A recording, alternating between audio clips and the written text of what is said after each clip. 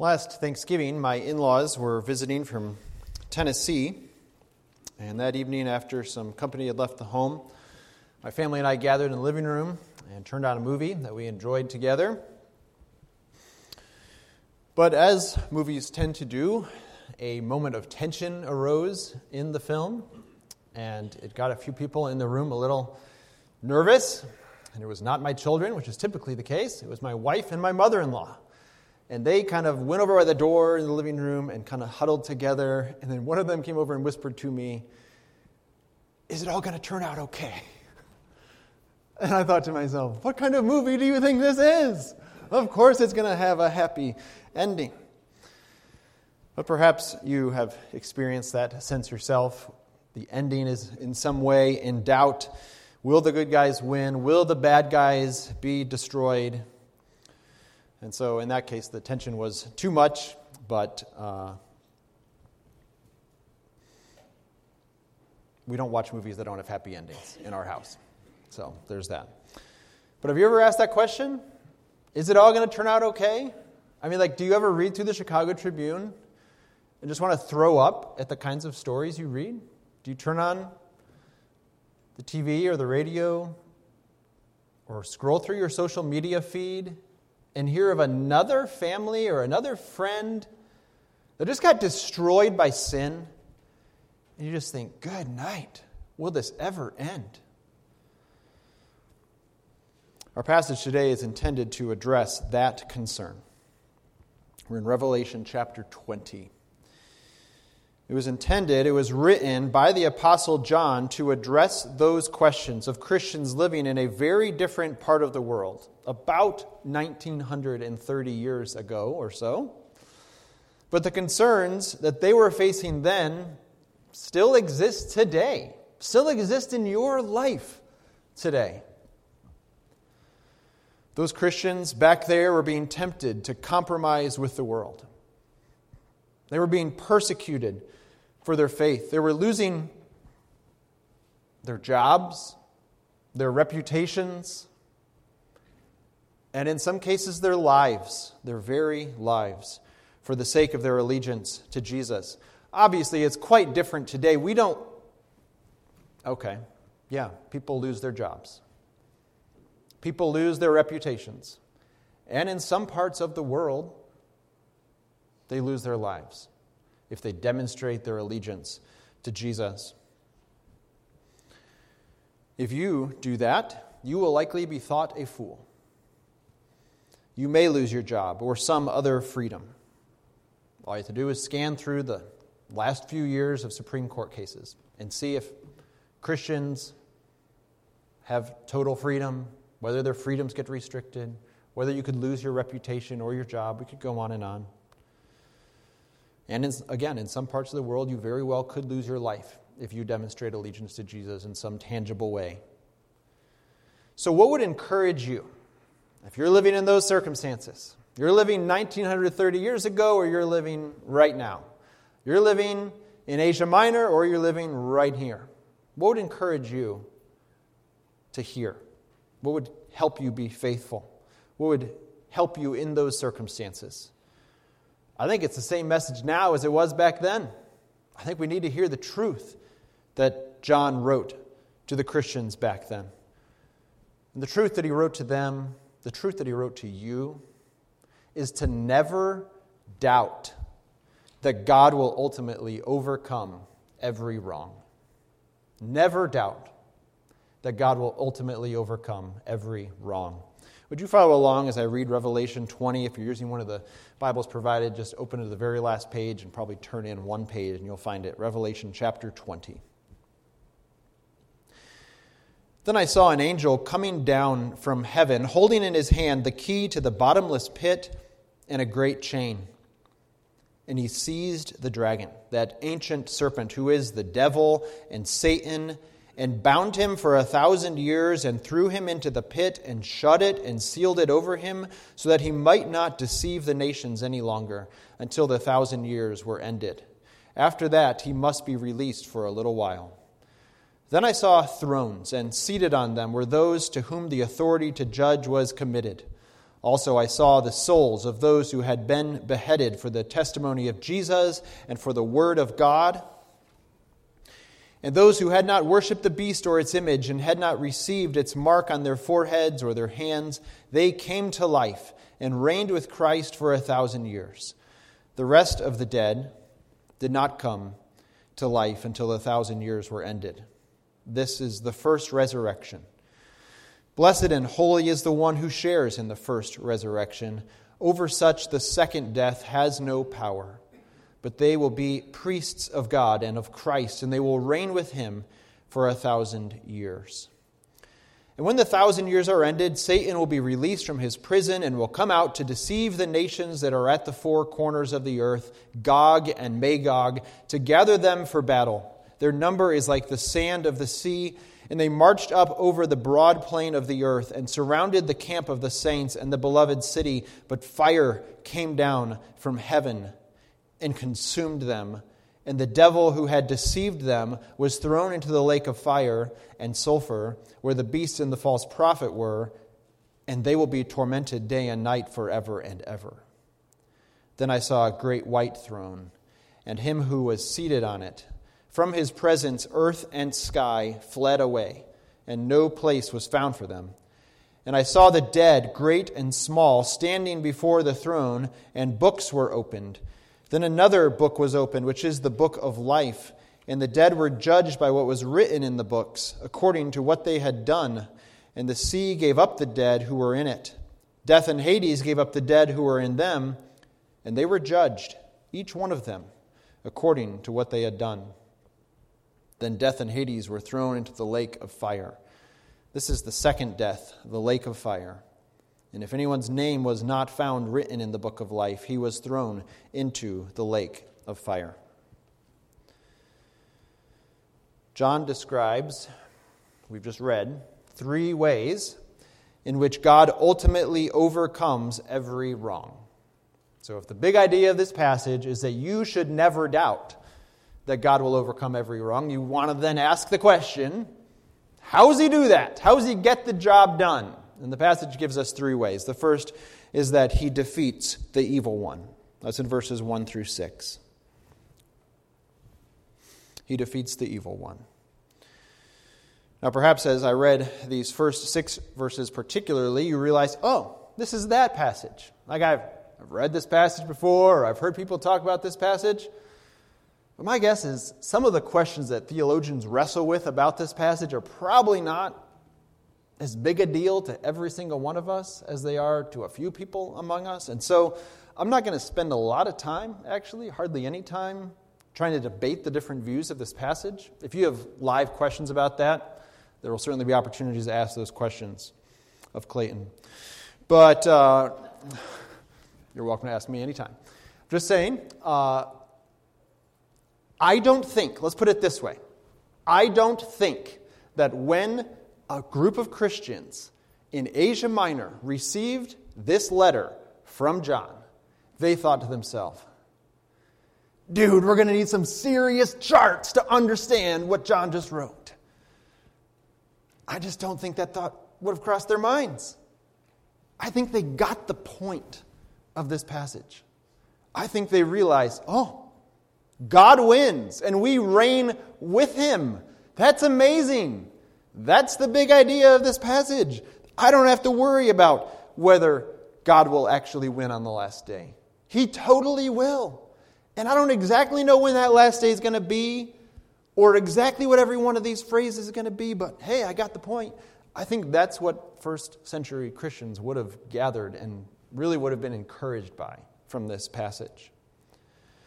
But you notice even in verse 1, you see an angel coming down from heaven, and he's holding something in his hand.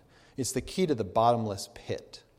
And that pit showed up earlier, I believe it was in chapter 12, maybe a few other spots as well.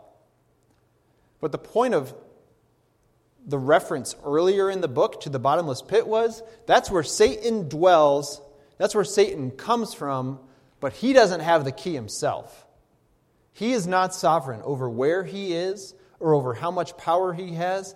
Every little bit, of Satan's power is under God's control. is under God's reign. There's one sovereign in the universe, and his name is not Satan. His name is God. God the Father, God the Son, God the Holy Spirit. He's the one who's in control, and that's why this key is in the hand of an angel coming down from heaven, not coming up from hell. He's holding this key. He also has a great chain. In other words, Satan is bound. You see that in verse 2. But John describes this creature, this being, in multiple different ways. One is the dragon. That connects you with chapter 12 and pretty much every chapter since then. In some way or another, it's referring to the dragon, which is Satan himself. He also calls Satan that ancient serpent, which takes your mind back to Genesis chapter 3 and his desire to ruin God's plan for the world. God made a perfect world and put perfect people into it, and Satan ruined it through his temptation as the ancient serpent. And so John just wants to draw our minds back to Genesis 3 and say, remember the beginning of the story? It went real bad, real fast. And all the way from Genesis 3 on, you start to ask the question, how's this thing going to end up? Like, it sure looks like God's not getting his way. That would be a terrible conclusion for us to draw as God's people. God is absolutely getting his way. I think the question, though, that we want to ask is when we come to the end of verse 2, is he bound for 1,000 years? Like, is that now, or is that later, or is that all in the past to some extent? It's certainly not all in the past based on the way the passage describes this. But again, this is the controversial moment of this passage. And essentially what you want to think through is, where else in the Bible does God use numbers to explain things or to describe things? And he particularly does that in a lot of ways in Revelation. Like earlier in Revelation, I believe it was in chapter 2, we saw John trying to encourage, or really it was Jesus giving these letters to these churches, trying to encourage Christians there and saying, you're going to suffer for 10 days. Well, anybody can put up with anything for 10 days, by and large. I don't think those are like 10, Monday, Tuesday.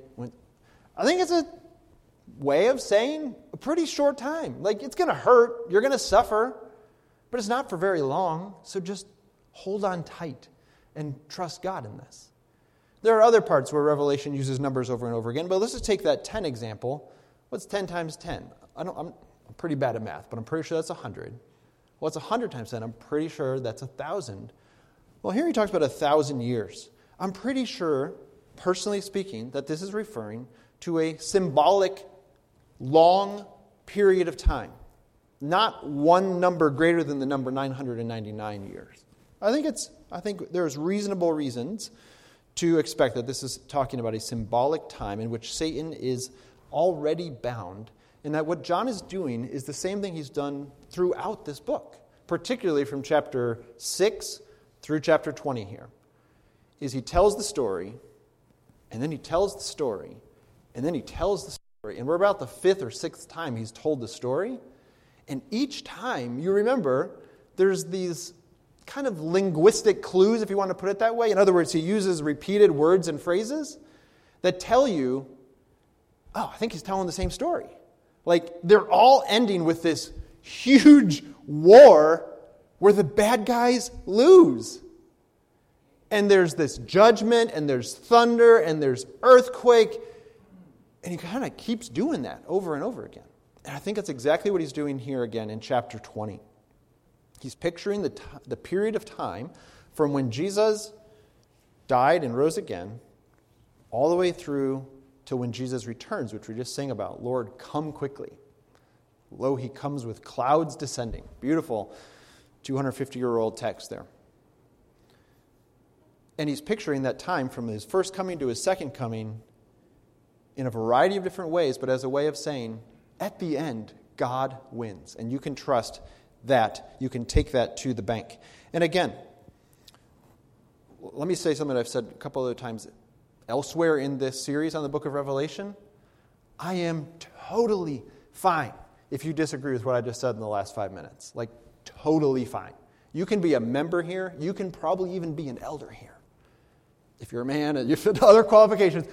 But I'm just saying, like, this is not a big deal. I think we make it a big deal, and if you want to make it a big deal, there are videos I can send you, there are books I can send you, there are articles I can send you. I'm just saying, there are questions that are really important. Do you believe Jesus is God? There are questions that are pretty important. Do you believe that you should be baptized after you have put your faith in Christ, you have a reasonable understanding of the gospel? Like that's first level, do you believe in Jesus? That's second level, have you been baptized since you were converted? This is like third level stuff. Really not super important stuff. Is it in the Bible? Absolutely. So I'm preaching it. But if you disagree with me or anybody else in our church, that's fine. We should be able to shake hands or hug or whatever it is that you do to show I love you and be totally fine as co-members of a congregation. And here's one of the reasons I say that. Again, because I don't think anybody in the first century were like, John, if you don't mind attaching a PDF of a chart that shows me how I should understand this in light of everything else you've given me. No one did that. They read this and thought, I get the big idea. Secondly, you really only need to have a super convincing view of this doctrine of what we call the millennium, these 1,000 years. If you're going to preach this passage, or be a pastor in general, probably, a church leader in general, because this affects how you put other passages together. Or if you're a super dedicated Bible student, which I know many of you are, and I commend and love about so many of us, and you want to be able to put every passage together in a coherent, comprehensive, sensible way, then you'll probably need to wrestle through this passage a little bit. But I would say your view of these first few verses in this passage are not going to affect your need to fight sin. You cannot be like, see, I'm a premillennialist, so I can take money out of the bank, out of the drawer at the bank without my boss watching and just kind of stick it in my pocket and walk out like nothing happened. No one can be like, see, I'm a millennial, so I can look at pornography. No problem, it won't bother anybody else. God will be totally fine with that because of my view on it. These things are so inconsequential to how you live the Christian life. So please don't get yourself all wrapped up in the details of this passage. I think we can get the sense. No matter how you land on this question, you still need to endure suffering. You still need to fight sin and pursue holiness and love your church members and love your husband or your wife and your children. The point of verses 1 through 6 is that God defeats the evil one. Satan's gonna die, whether he's bound right now or will be bound in the future. You see that he was thrown into the pit. That shows you he's not in control. He's being thrown by somebody else. In this case, it's the angel, which very well may represent Jesus based on other passages here in Revelation. And he's thrown into a pit. It's shut. It's sealed. So he can't deceive the nations any longer. Again, if that's happening right now, I think that means that the gospel can be preached freely, that we can live our Christian lives to some extent freely and so forth. But there's going to come a day, the end of verse 3 says, when he must be released for a little while. Why in the world would God do that? Again, whether you're a premillennialist, amillennialist, and so forth, why in the world would God release him? The Bible doesn't actually tell us, but I can make a pretty good guess. It's so that God can be glorified, so he can show his absolute power one more time over this beast who sought to derail the whole plan and failed miserably. So Christian, celebrate that God defeats the evil one. This is one of the ways he will certainly overcome every wrong. Recently read an article about Satan, and particularly about what would happen if Satan wrote a book on parenting. This is from a pastor in Canada named Tim Challies. He's a Christian blogger as well as a pastor. He's written several excellent books. I'm happy to commend his website to you, challies.com. I can send you a link if that helps. But he wrote an article probably back about a month or two ago called If Satan Wrote a Parenting Book, something along those lines. Let me read a brief section to you from this book. And all of this is to tell you we should be really grateful that Satan dies, that he doesn't get his way, because he hates you. Remember that from chapter 12? The dragon hates you, wants to destroy you. Here we go. Here's one of the ways he tries to destroy you, by writing a book on parenting. If Satan wrote a book on parenting, he would want parents to know that they should prioritize their children ahead of their marriage. He would want parents to prefer their children to one another, to orient their lives around their children instead of around their marriage. Ideally, he would pit a husband against his wife and a wife against her husband in the raising of the children and in all their activities.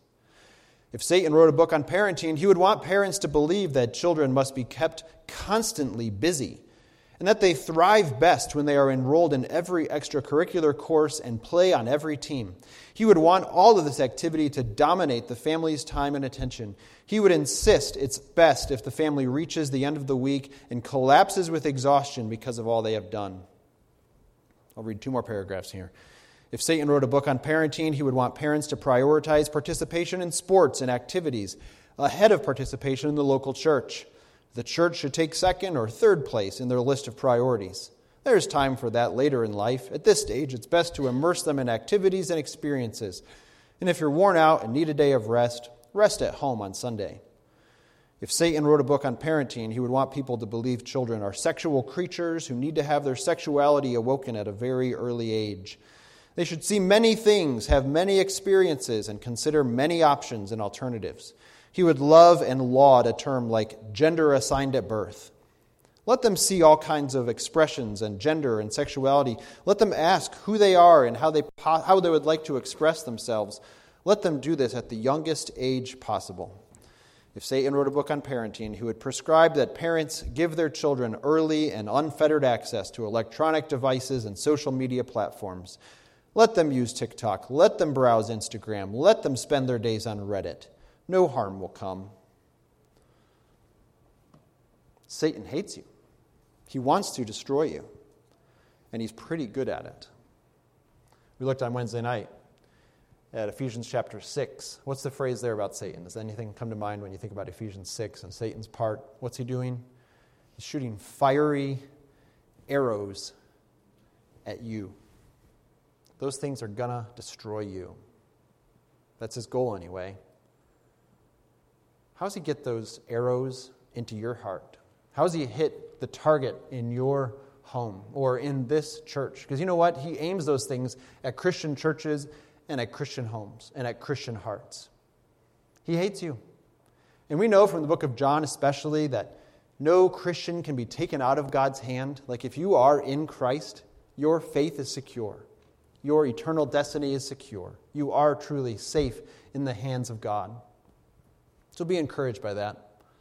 But Satan still wants to make it super difficult for you. Still wants to discourage you by seeing other people who you thought were Christians, who sat down the row from you in church, who now want nothing to do with Jesus. And so he shoots arrows at you. And he does that by trying to divide Christians over inconsequential theological matters. He does that by trying to get parents to be passive in the way that they shepherd their children, and so on. He does this by trying to get couples to fight over how they're going to spend their money or where they're going to go on vacation.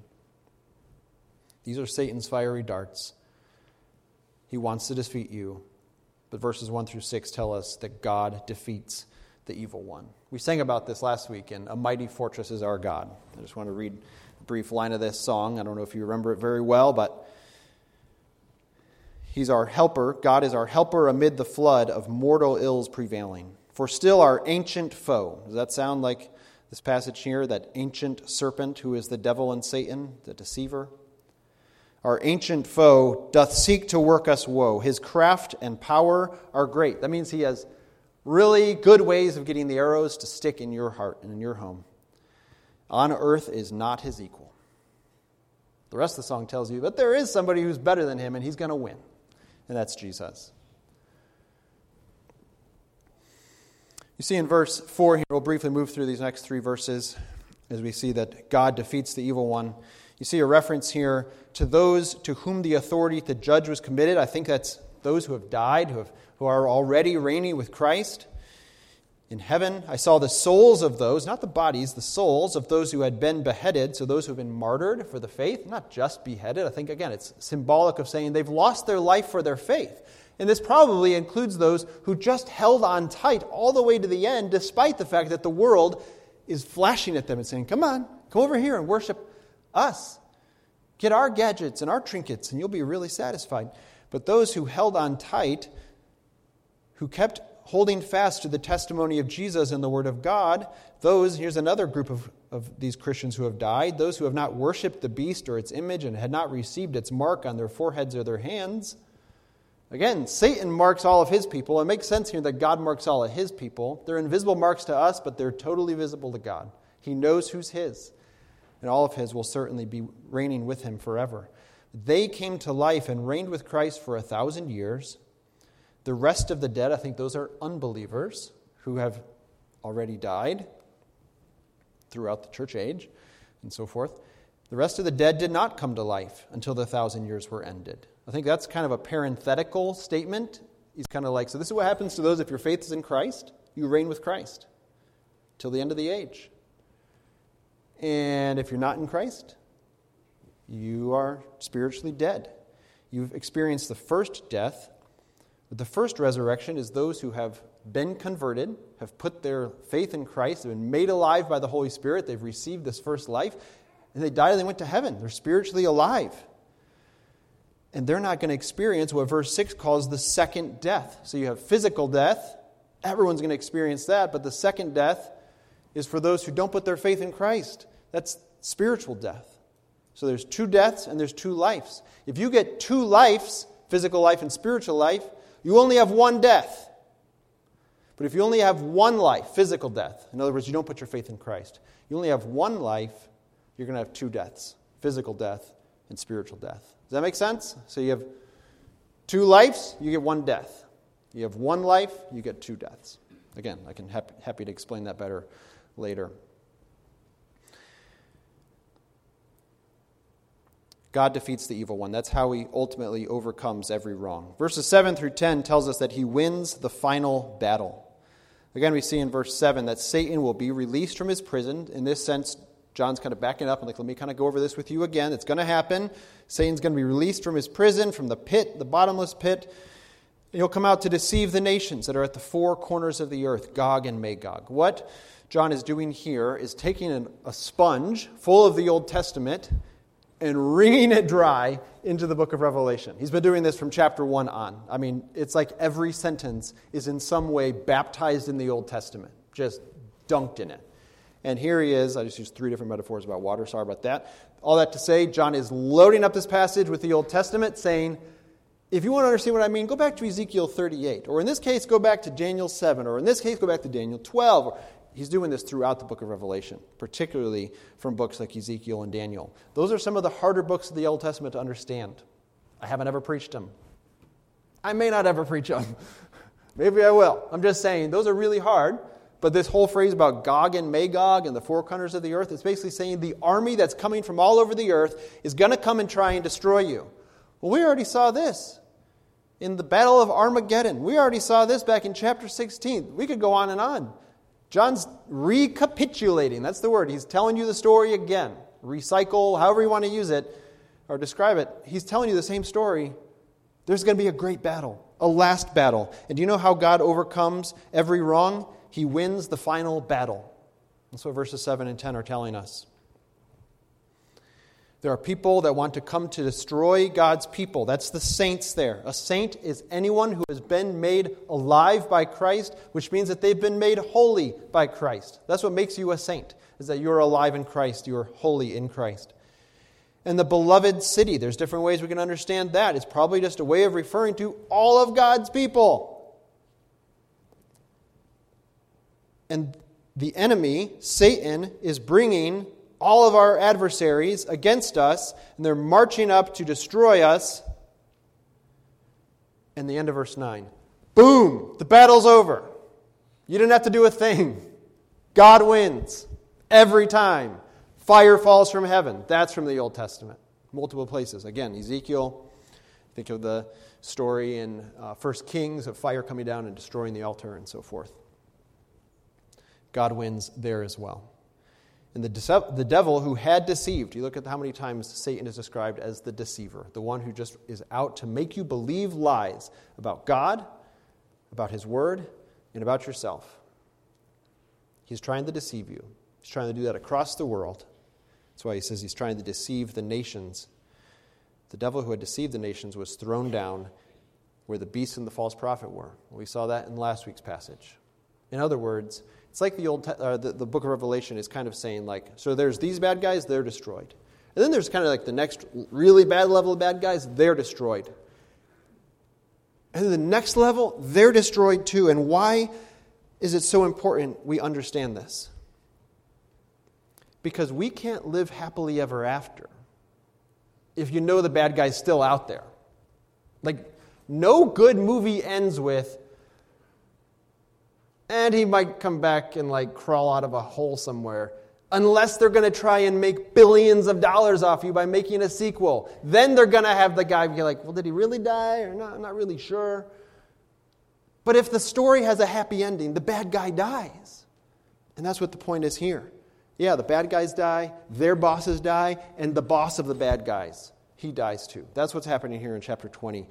God wins the final battle. And as you think through the Old Testament, you think of other passages that make you be like, oh, that's what that's about. And I think the most obvious one of those is the one that we all heard 1,000 times as children, David and Goliath. What's the end of that story? You've got a bad guy hating God and God's people. And what happens? The victor comes and destroys the bad guy and lops his head off. That's a picture of saying, if you've never heard that story before, I'd be happy to go over that with you sometime. But that's a way of saying, God wins. Like, God's king there, God's anointed person there, overcomes evil Goliath. And that's a picture of the fact that Jesus comes out to rescue the bride from the mouth of the dragon. And it's glorious. And you start to see this pop up all over the Bible when you look for it. God wins the final battle. So God will ultimately overcome every wrong. Never doubt it, friends. He defeats the evil one. He wins the final battle. And in verses 11 through 15, he accomplishes perfect justice. He accomplishes perfect justice. Where does he do this? At this throne. It's distinguished. It's great, as opposed to these other thrones that are mentioned previously in verse 4. Those are cool thrones, but this throne's great. It's bigger. It's better. It's brighter. It's also white, indicating that it's holy, just like Jesus is wearing a white robe. And God, when you see him in chapter 1, is bright as all daylight, and it's immense and beautiful and glorious and splendid. And here you see this throne that's the same way, because the one who's sitting on it is God and Christ himself. And from his presence, earth and sky fled away. Just means the world comes to an end, as we've seen multiple times in this book. Again, the world can only come to one end. And I think the book tells us over and over again how that's going to happen, what that's going to look like, different layers, so to speak, of what that's going to look like. Here you have no more earth, no more sky. There's no place for them. What this is doing is setting you up for next week. All right, so come back next week, when there is a new heaven and there is a new earth. The word heaven here in chapter 21, verse 1, is referring to the new sky that is fleeing away here in verse 11. Why is it fleeing away? Because God's doing it. Because God's getting his way. Because God's going to accomplish perfect justice. And he does this by opening books. I think this is a way of saying God knows everything about everyone from all of time. Which means he's going to get it right on the last day.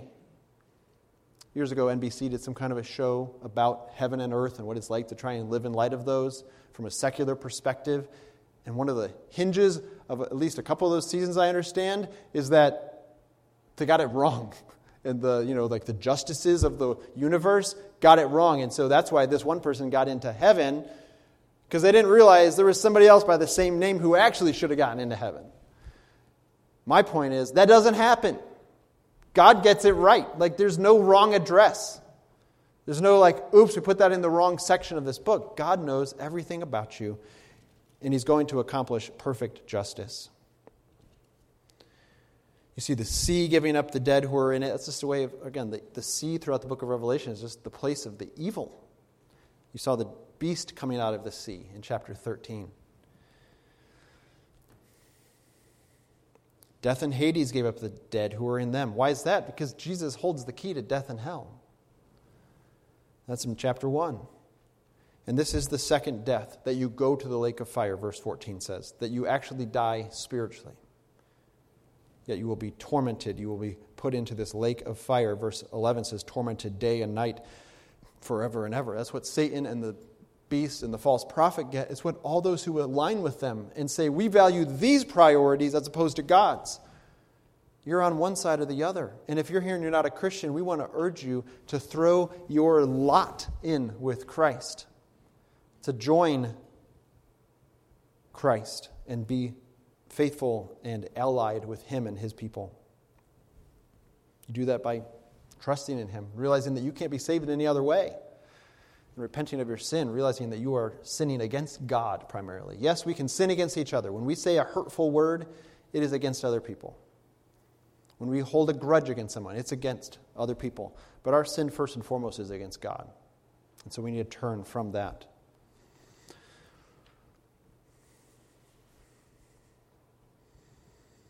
So maybe you're here and you're nervous about your name being in the book of life. And I urge you, as I just did a moment ago, trust in Jesus. He's not going to forget you. He's not going to forget to put your name in the book of life.